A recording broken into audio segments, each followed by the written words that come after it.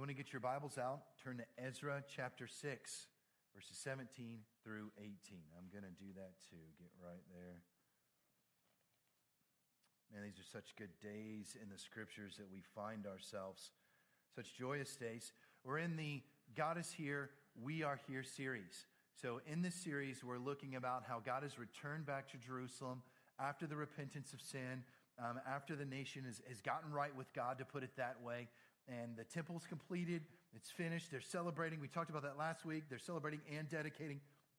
All of this is going forward, and we're looking and we're diving into exactly what does that mean, right? So we talked last week about how we can celebrate well in each and every day for the Lord, and now we're going to look at this dedication piece that took place. Now, the sort of the focus of the entire Ezra series is for all of us to leave here and build relationships with others through relatable practices, passions, and places that draws people closer to God. And that's exactly what the temple, and in many other things that it was, demonstrated and represented in Jerusalem at this time.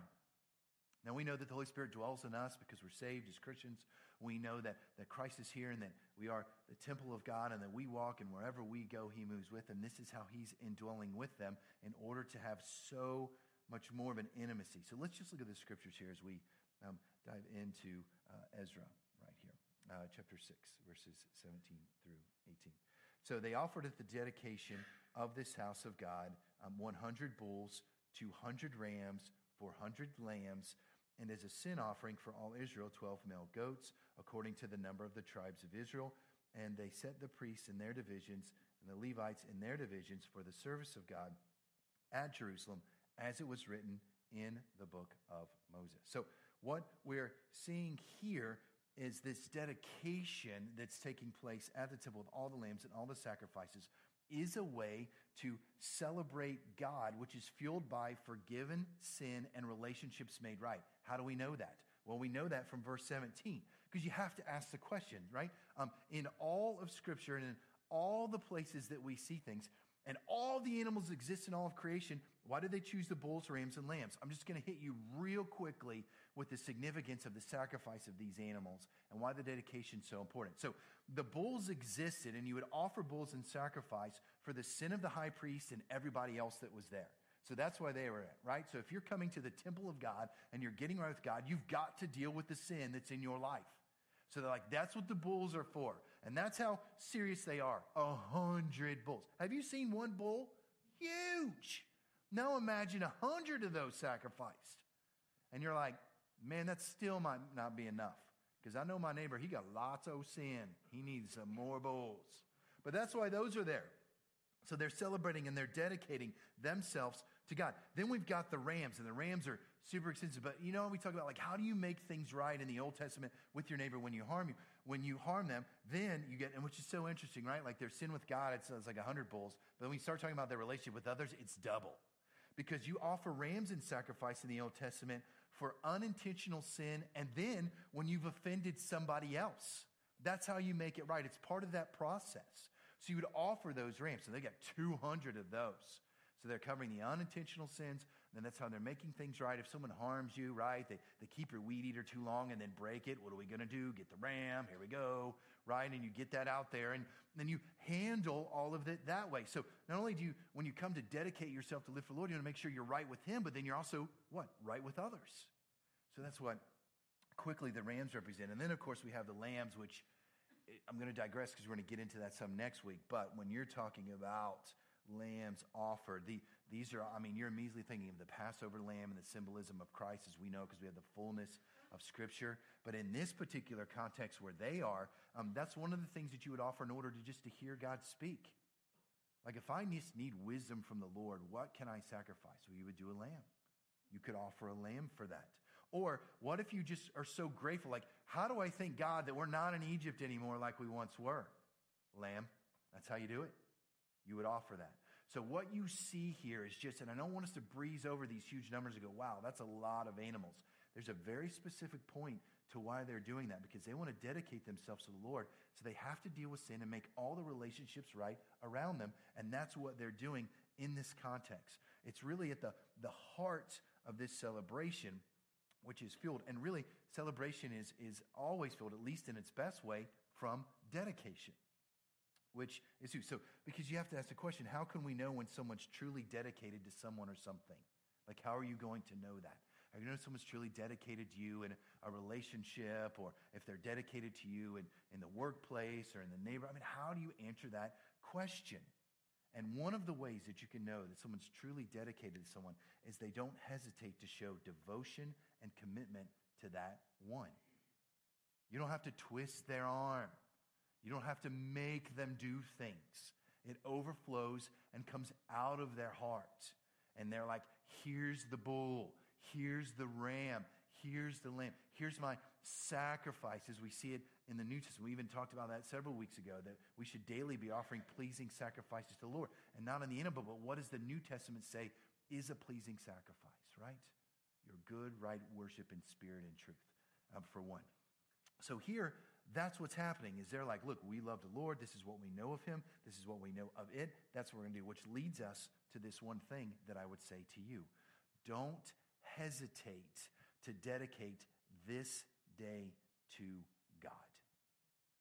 The challenge is that, one, well, we read this and go, well, that's in the Old Testament, that doesn't apply. But it still does. Why?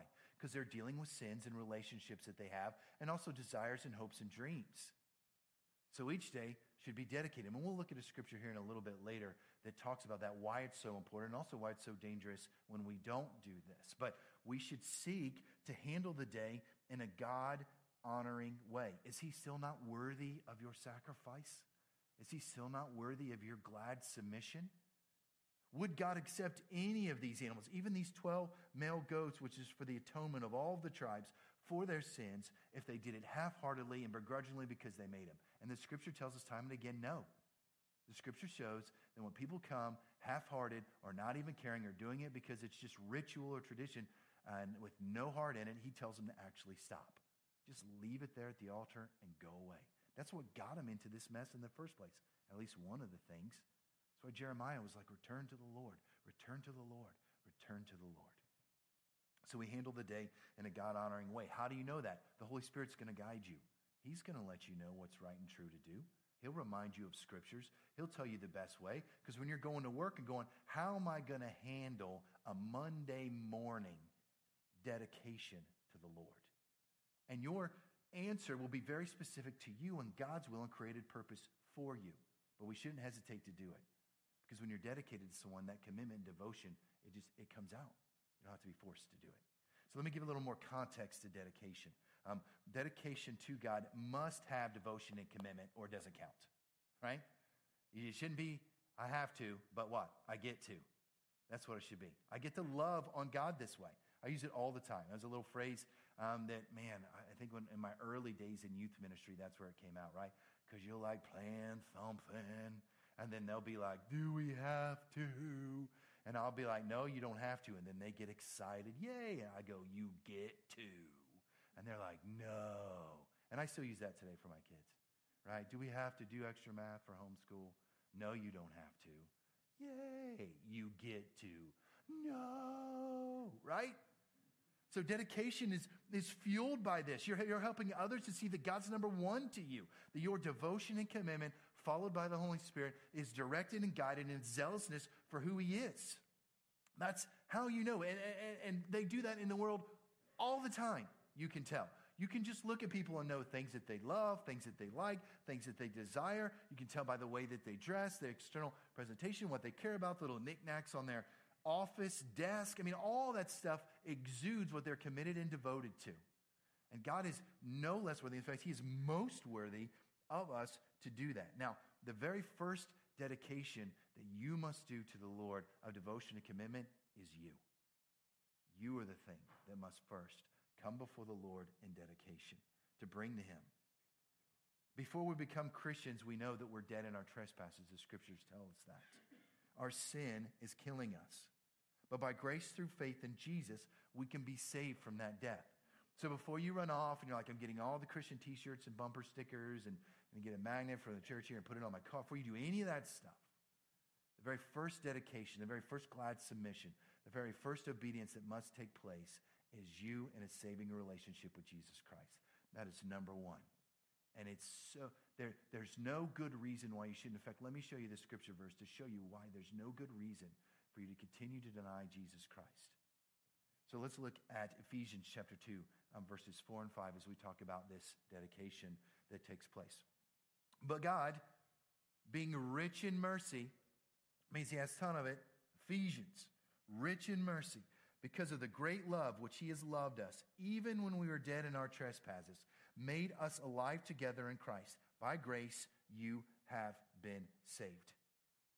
So there's no good reason to deny Jesus Christ. There's no good reason to turn away from God, because he's what? He's rich in mercy. He loves you at your worst. He loves you when you think you're the best, but you're not the best. And God is like, look, in your trespasses, I take you from the sin which is going to kill you, and what? Take that out of you at salvation and infuse in you the righteousness of God, which then brings you life, and you are made together, because it's by grace that you've been saved. What's grace? Grace is mercy. What is grace and mercy? It's unmerited favor, which is just a nice way of saying you don't deserve it. Unmerited favor. There's no merit badge for grace, right?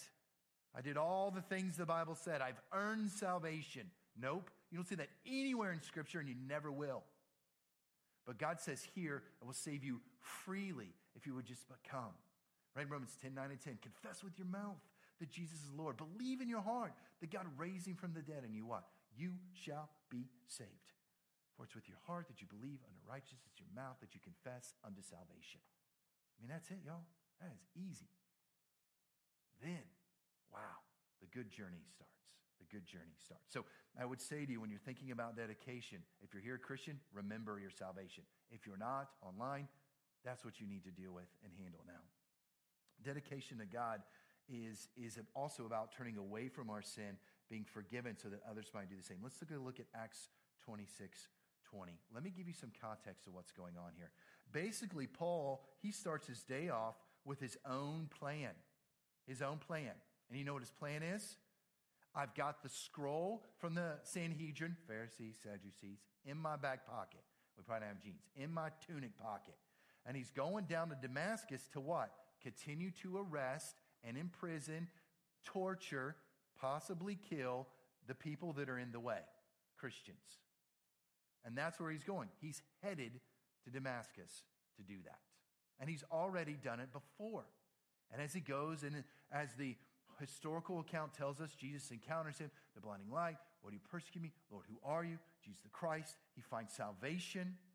And he's recounting this story to a bunch of noblemen, royals, basically everyone from the poorest of poor servants to the highest kings. He's telling the story about how Christ transformed him and how he lives dedicated for who God is and what God's doing. Now, this is very important because now we're getting the connecting thread of dedicating ourselves to God each and every day.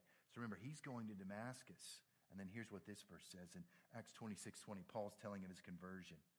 But he declared first to those in Damascus. Let's just stop there, right? So burning a hole in your pocket is the warrant out for all their arrests.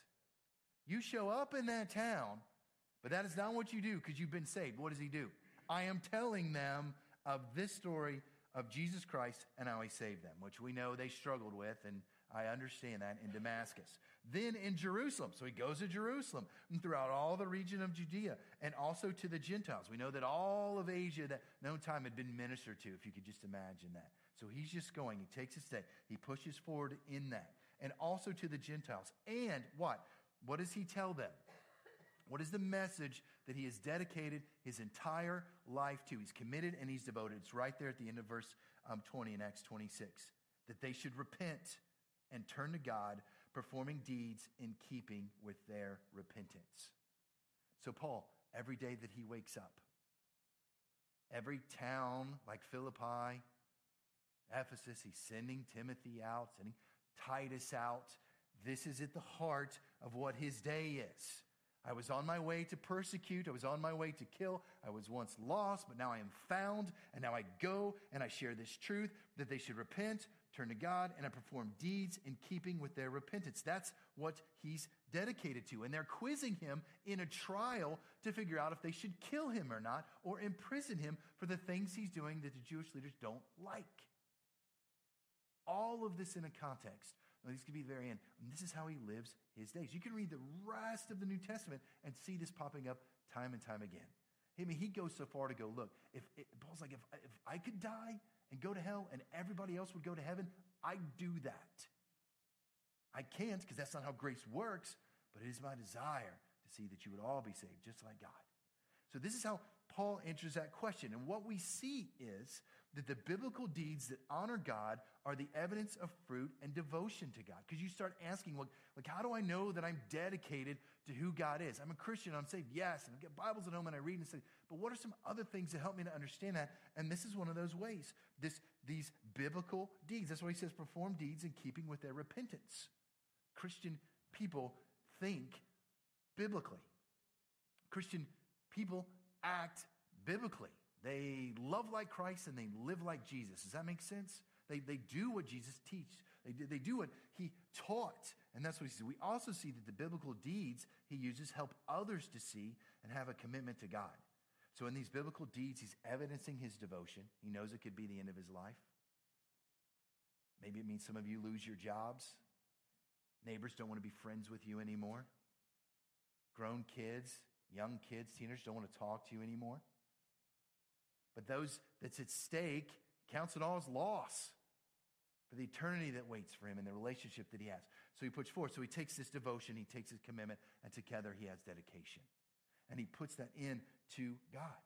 So how can we know when our dedication is right and true? Biblically speaking, looking at Ezra, looking at Ephesians, looking at Acts. When we've repented of our sins, and that's what I like, right? You turn away from your sins. It's a Greek analogy. My sin is there, I'm turning away, and I'm running to God.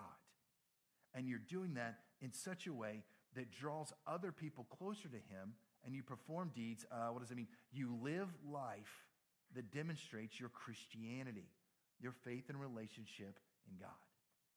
And you show that out to others. That's dedication. That's what he's telling us about in all of these things.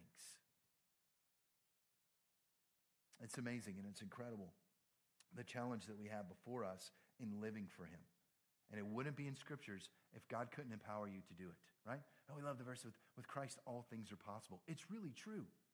In every aspect of your relationship, dating, engaged, blended, married, widowed, widower, retired, prime earning years, thinking about getting a job, whatever scenario that you find yourself in, Christ is there to help you and to set that example. We exist to bring God glory and make disciples. That's why you're here. And whatever method God chooses to do that, he's infinitely creative. He has all strength and wisdom and knowledge and sovereignty. He can choose which to do that. But to you, you exist to bring God praise and credit with your life and help other people do the same. In the middle there, Jesus is saving souls and doing all of that work. Christ alone, faith alone, by grace. And dedication to God is an important aspect to why we exist. It's huge. Remember, just like in the scriptures of Ezra, it fuels us. Our forgiven sin reminds us. Our relationships made right because God's done things are so great because of what he does. So let's talk about a gospel-centered worship, our worship time with God that centers around Christ. Here's what I'd say to you as you're working through this way of dedication, which, by the way, is great fuel for celebration. Those who are most dedicated have the most to celebrate when it comes to the Lord. Find out what pleases God, do and give that to him. I mean, let that be your prayer request. Let that be the desire of your heart when you're on your knees at the edge of bed or sitting in your recliner or whatever, or you're waking up from taking a nap after you were already praying into a nap. And you're just like, yeah. And you talk to the Lord and go, Lord, what pleases you? What can I do? What can I give to you? Not as in he has need or want, but how can you express that dedication, devotion, and commitment to him? And just ask him, man, that's such a great conversation to have with the Father. Hey, if my kids did that to me, you'd be attending my funeral. I would stroke out if my kids were like, Dad, Father of mine, what could I do to show my devotion and commitment? I would be like, the Lord is returning. There he is, right? Now imagine you've created all these people, and in your devotion, you would come to the God the Father and just say, God, what could I do, Father of mine, to show you my commitment this day at work, where I worship and where I live and where I recharge my soul? And he'll be like, watch this. It's going to be awesome. Let's talk about community when you're out with other people. Sports. So this is the way in which we can live that out, right? You want to commit to believe, think, and act in a biblical way in every situation you face today. So when I was younger, we used to call it the light switch, right? Like there's no light switch to your Christianity and your faith. I'm out with the boys, off. I'm running around doing whatever, off. Oh, I really like this streaming series online, off. It never happens for Christians. You can't try to turn it off, but it's always on. And you're always responding to every circumstance and every situation, no matter how small or minuscule it may be, or how large you think that moment or event is. You're always responding in a biblical way in that moment of dedication. And really, the way that works is in the small moments of dedication is how you will have any hope of excelling and succeeding in the big moments. You think the martyrs gave their life for Christ without any preparation before? No. They were with him. They believed. They read the scriptures. God had saved their soul. They remembered there was more to life in this world than just what was before them. So should it cost their life, may they all see. Man, I hope my death draws at least one person closer to the Lord. And they just give it all. So we die each day so that Christ is shown as the way for others to see. So I would encourage you, whenever you're out there, to think biblically. And one of the ways you're going to know how to do that, you're going to have to study your Bible. You have to know what it says. You need to get with other Christians who are studying the Bible and talk about and figure out and work out and unlearn some stuff and learn some other things so that you might be dedicated, right, to him. Because when you ask the Father of mine what it is he'd have you to do and he tells you, you'll be more equipped for it. Here's a great way to serve others. Help others to see that God is rich in mercy, makes us alive together with Jesus Christ. One of the greatest, most seminal moments in a person's life is the moment of salvation. And there are big ones, I get it, right? Getting engaged, being married, promotions at work. You can put mile markers down all through the timeline of your journey. But the one that towers above is the moments with Christ. I love Jesus more than I love my wife and kids. And my wife loves Jesus more than she loves me. And I am super happy about that. I desire that. I want that. So in this moment, we start thinking about this, and feel like, I don't know about God, I don't know about Christ. You can take him to Acts 26:20. Share how Paul lived his life. Go to Ephesians 2:4 and 5 and go, he is rich in mercy. He is great in love, how he's loved us. And he brings us together by grace we're saved. So I would just encourage you to always find out where people sit in their relationship with Jesus Christ. It is not hard. It is not hard. Just have that conversation. God will work. He'll move. The Holy Spirit will stir in them. Let's talk about multiplication as we talk about dedication. The way that this multiplies and the dedication goes, because it seems so interior to our soul, right? Like, oh, okay, I'm just dedicated. I'm going to go forward. But in successes and failures, respond to God in a devotion-filled, honoring way. So yours and others. You guys know the verse, right? We're in the world, but we're not of the world. So we don't respond to headlines the way that the world does. We don't respond when our best friend makes a life-altering mistake the way the world does. We respond in a way that's God-honoring and that draws them closer to God and at least shows the path in which they can get to him and many other things in which we do. So when you're talking about how do you multiply dedication and desire in other people so that they might draw closer to God and then spur that out into others, you respond in a God-honoring, devoted, and committed way when you're with people's successes and failures. So you don't let them take pats on the backs or punches in the face. Sometimes Well, we already know James 1:17, every good and perfect gift is from above, ain't from you. You do something good, it's God at work. Something bad and horrible, but like, look, bring this before the Lord. We bring that to them. Why? Let's look at the one thing one last time. Don't hesitate to dedicate this day to God. Remember, Paul was traveling on the way to Damascus with what? An entourage of other soldiers who were going to help him beat and kill and arrest and drag moms and dads and kids out of their homes because they love Jesus. You know that was a super awkward conversation on the way to Damascus. Because halfway there, he's one of them. Then halfway there, he becomes a Christian. And you're like, what? We were called to get guys like you now. We are called to come after who you are. Yet still, he says, committed, and he doesn't hesitate. We see that in scriptures. He ministers. You know he ministered to those guys. What are we going to do now? We're going to start talking about Jesus. What? That's not what I signed up for. I wasn't commissioned to do that. But he does. Then he goes to Jerusalem. Then he goes into and he continues to move and work, and he performs deeds which is keeping with their repentance. They do things that honors and upholds the scriptures.